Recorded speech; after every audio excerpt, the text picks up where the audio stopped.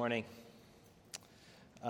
Today's New Testament reading is from Acts, chapter 16, verses 35 through 40.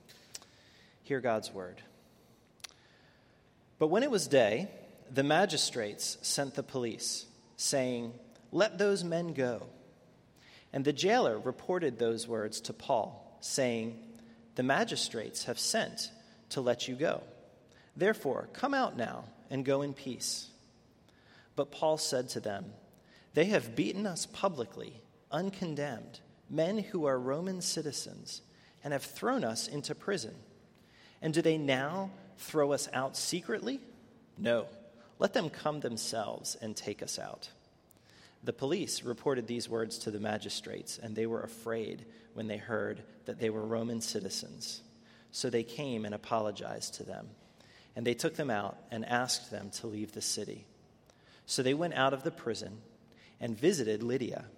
And when they had seen the brothers, they encouraged them and departed. This is the word of God. Let's pray.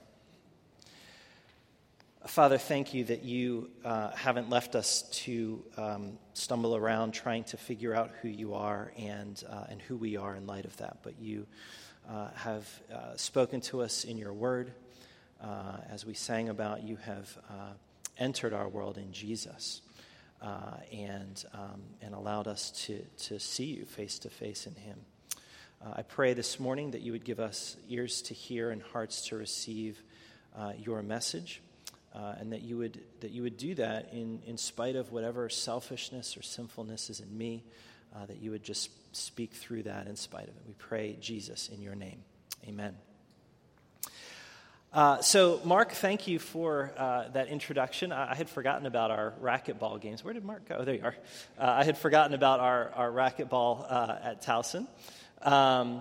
My wife and I, as Mark said, and our girls spent about 6 years in England. And when we moved back not too far from here, just around the corner behind Loyola. We lived for about 3 years over there. So it's good to be back in our neighborhood. This building in particular was very important to me. The loop that I used to run took me up and down Winehurst, and this was the top of the last hill before it was downhill back to my house. So it's nice to be back here. As Mark said, I'm one of the pastors at Chapelgate. I work with our young adults out in Marriottsville.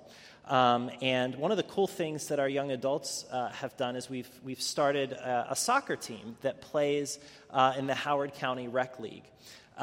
It's a co-ed league. We have people that know how to play really well. We have some people who've never played soccer before. We're like in the very bottom division of that league. But as Mark knows, I'm very competitive, and so some of us still take it quite seriously. And there always seems to be some frustration that boils over surrounding the rules. The referees there never seems to be consistency about what constitutes a legal slide tackle. There always seems to be confusion about what is or is not offsides. And very often we have to control ourselves, shall we say, restrain ourselves a bit. Now, whether you play soccer or understand the offsides rule or not, I'm sure you know that feeling of feeling like your rights have been violated, of wanting to make sure that when something happens that's not right to you, that you stand up for your rights. How often have you honked at somebody who infringed on your right to be in the lane you were in, and not just to let them know someone was there, right? How often do we think, I don't deserve to have somebody talk to me that way? I've had this much schooling. Don't they know what I know? I don't deserve to have them talk to me that way. Whatever rights we have, whether the government puts laws in place to protect them or there's just sort of the rules of common social decency, when somebody breaks or threatens our rights instinctively, we want to assert our rights to make sure that we aren't treated unfairly or harmed in some way. The passage this morning from Acts shows us a man, Paul, who seems to have a bit of an ambivalent relationship to his rights. Sometimes he asserts his rights, but other times he just kind of lets them go. And what we'll find is that Jesus invites us to lay down our rights and find life in him. And then at the same time to take up our rights again in service to his kingdom. So the story begins with Paul in the morning after he and Silas have been miraculously let out of prison in Philippi. Now, a lot has gone on leading up to this point. So to fill in some of the backstory, Paul was originally one of the chief persecutors of the church. He was tracking down people who followed Jesus to kill them. But God meets him in a miraculous way and transforms his life. And after a number of years, Paul begins to travel around the world, telling other people about Jesus, starting new churches. And he's in Asia, which is modern-day Turkey. And he has a vision of a man from Macedonia, which is in Greece, saying, "Come over to us." And he understands that God is calling him there. And so he goes to Philippi, one of the leading cities in Macedonia. And he begins a church that meets in Lydia's home. Lydia was a prominent businesswoman in the city. And things are going well, but then there's an incident, which we'll talk about in a bit. Paul casts out a demon from a slave girl, and it stirs up a big to-do in the city. He ends up getting arrested, beaten, and thrown in prison. And in the middle of the night while he's in prison, there's an earthquake and the doors open. But instead of leaving, he stays in the prison. And the prison guard ends up becoming a follower of Jesus. And Paul spends the night with him and his family. And this is where our story picks up the next morning. It says, "In the morning, the magistrates of the city send the police to the jailer to release Paul and Silas." I don't know if that strikes you as odd, but like if I had been in prison, especially wrongly imprisoned, and the doors opened, I'd want to get out. O.J. Simpson is being released from prison in October. He's probably not going to hang around at the prison after he gets out of there. And in fact, in other places in Acts, that's what happens when somebody gets let out of prison. In Acts 12, Peter is released from prison by an angel in the middle of the night, and immediately he leaves, goes and hides out with the church before going into hiding. So why didn't Paul and Silas leave immediately? Why did they stick around? Even after they had baptized the jailer, why did they stay till the next morning? And I think here we have the first clue as to how Paul views his rights and why he lays them down. Because in Acts 12, when Peter runs away from the jail as soon as he's left out or let out, what happens to the jailers? You don't have to know the story to take a guess as to what happens to the jailers, right? They get in big trouble. In fact, they're killed. They're put to death because they let a prisoner escape. Paul could have left. He was wrongfully imprisoned. As we'll see in a minute, actually we read it, that he's a Roman citizen. He could have exerted his rights, but he sticks around until the morning so that it's clear that the jailer didn't fail in his job. He laid down his right to freedom for the sake of the jailer. And so the message comes to the jailer, who's still alive, in the morning to let them go. No explanation, just set them free. Now, that in itself seems kind of arbitrary, but the whole reason they were in prison, as I said, is because Paul had cast out a demon from a slave girl, and the owners were upset because the demon allowed the slave girl to tell the future, and they made a lot of money off their slave. So they were upset, and they came and they accused Paul and Silas, and the accusation they made was, these men are Jews who are advocating unlawful customs for us Romans.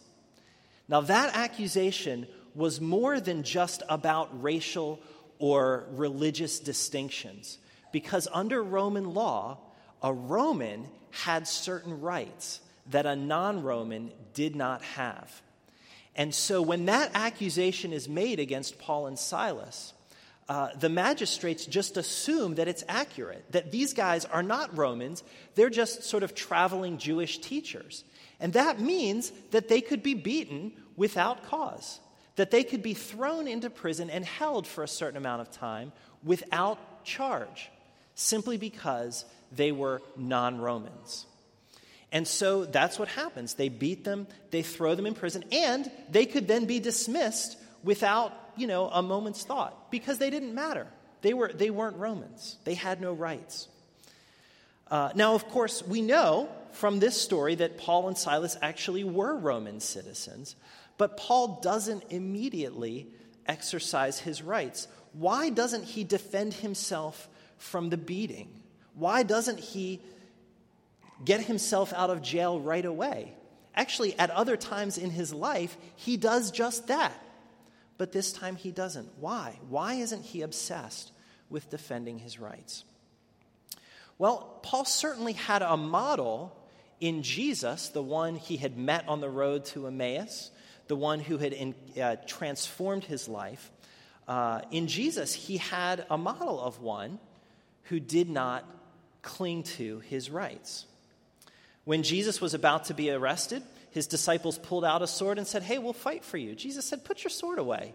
Don't you think I could call on 12 legions of angels and they would come here? Don't you think I could assert my rights as the creator and sustainer of the universe?" But he doesn't. He doesn't exercise his rights. Later on in his life, Paul writes a letter back to this church that he had started in Philippi. It's the book of Philippians in the New Testament. And in Philippians 2, verse 6, Paul says, "Jesus, being in very nature God, did not consider equality with God something to be used to his own advantage." Jesus was God with all of the rights and privileges associated with being God, but he didn't consider those rights something to be used to his own advantage. Instead, he gave up his rights, submitting himself to the death of a criminal, taking our place. Jesus gave up his rights for your good instead of using his rights for his own good. Listen, whatever rights we think we have, whatever we think we deserve, the reality is that each one of us deserves what Jesus got. We have turned our backs on God. We confessed our sin together because that's the reality. All of us deserve the death that Jesus took. So think about that when you next time want to assert your rights. That's what you deserve by right. Jesus took what you deserve by right and what I deserve by right, and he laid down his rights in order to do it so that you and I might have life. He loved you and considered your life more precious than his own. So he let go of his rights to die in your place. Maybe you've been living as if it's your job to set everything right in your life. Maybe you've been consumed with some hurt that has been done to you, and you can't let it go because you deserve better. And maybe you do, but you have one who laid down all of his rights to take upon himself the punishment you and I deserve and to give you what you do not deserve, the free gift of life. Jesus calls us to lay down our rights, to admit that getting what we deserve was never going to work out well for us, and find life in him who gave up his rights in order to give us life. See, that's what Paul had done. That's what he had done when he met God on the road to Emmaus. And that's why at times he's ambivalent about claiming his rights as a Roman citizen. He looked beyond what was good and right for him and trusted himself to God's care, trusted the life that he had in Jesus. If Paul had walked out of those doors after God had opened them, which he had every right to do, his imprisonment was illegal, he would have left his new brother in Christ exposed to accusations of neglect, the jailer.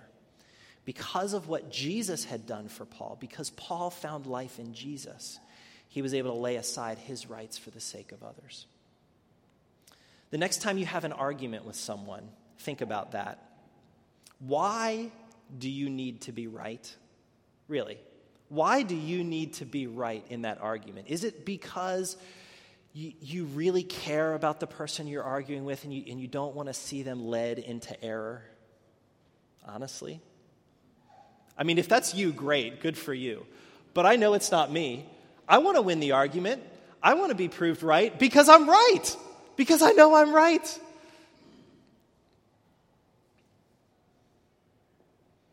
I want to be proven right because I'm right. But you know what? So what if I am? So what if you are right? Can we lay that down? Can we lay down being right for the sake of someone else, for their life?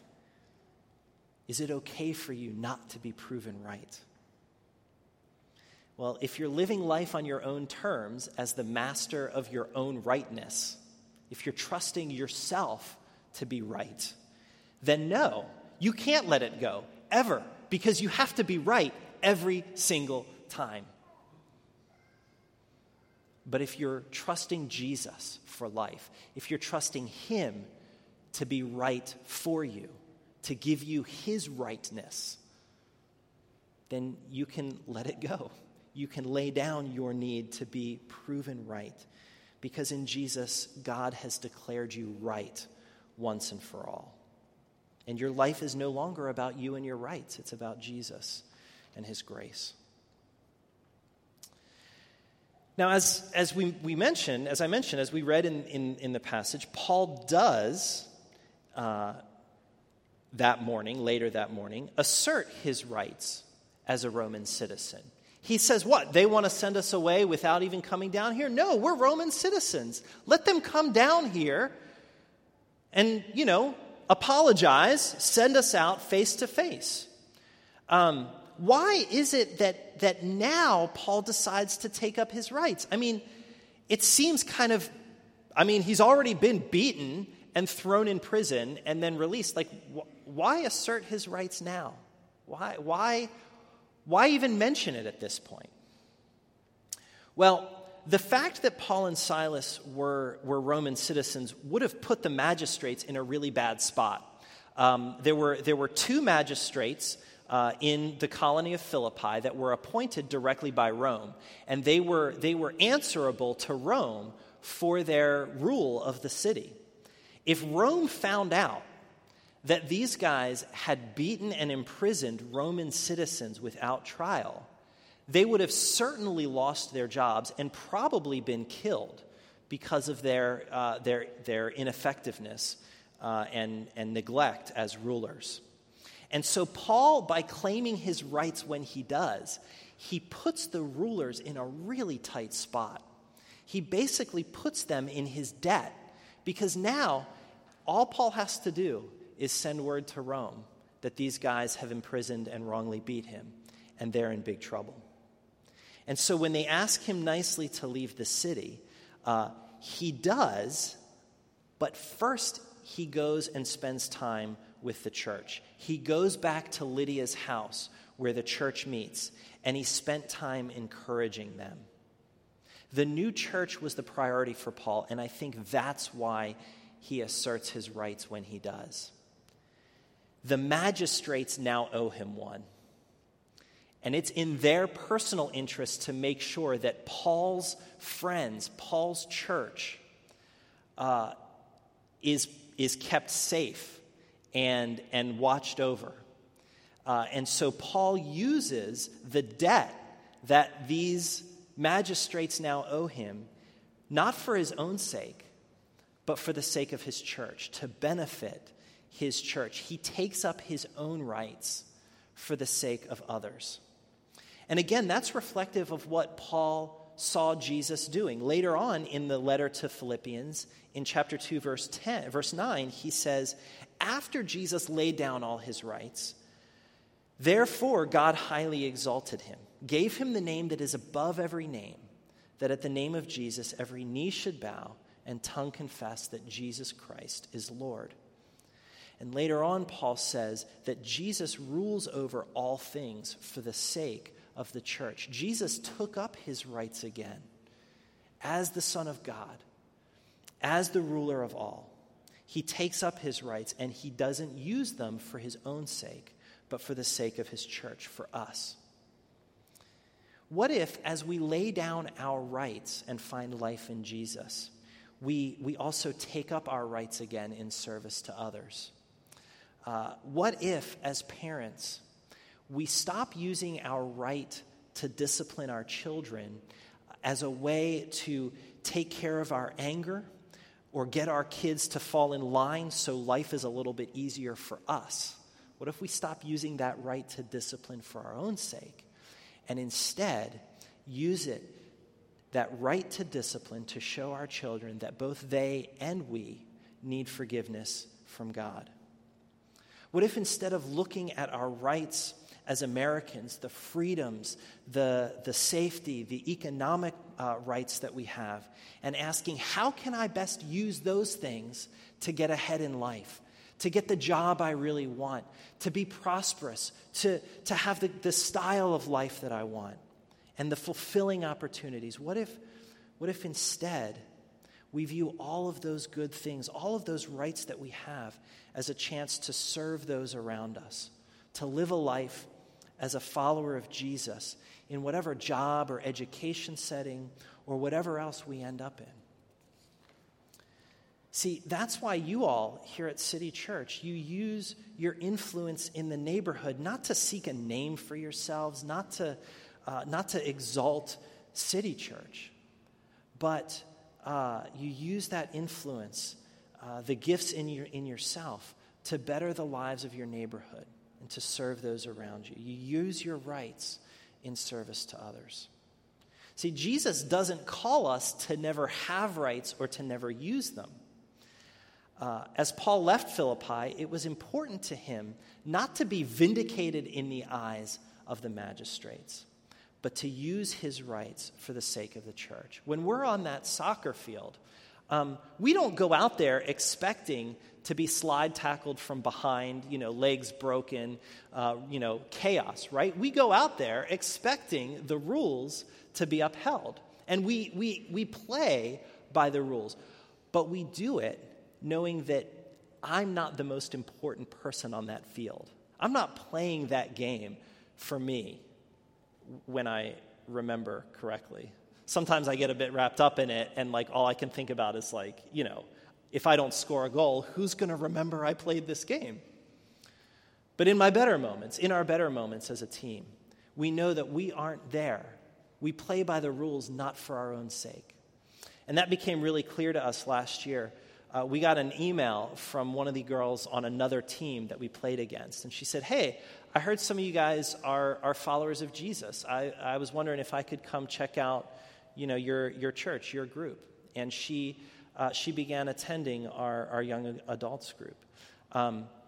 That wouldn't have happened if we spent the whole time obnoxiously trying to defend our rights, yelling at the referees and getting angry at the other players all the time. But we played by the rules. We took up our rights for the sake of those we played with.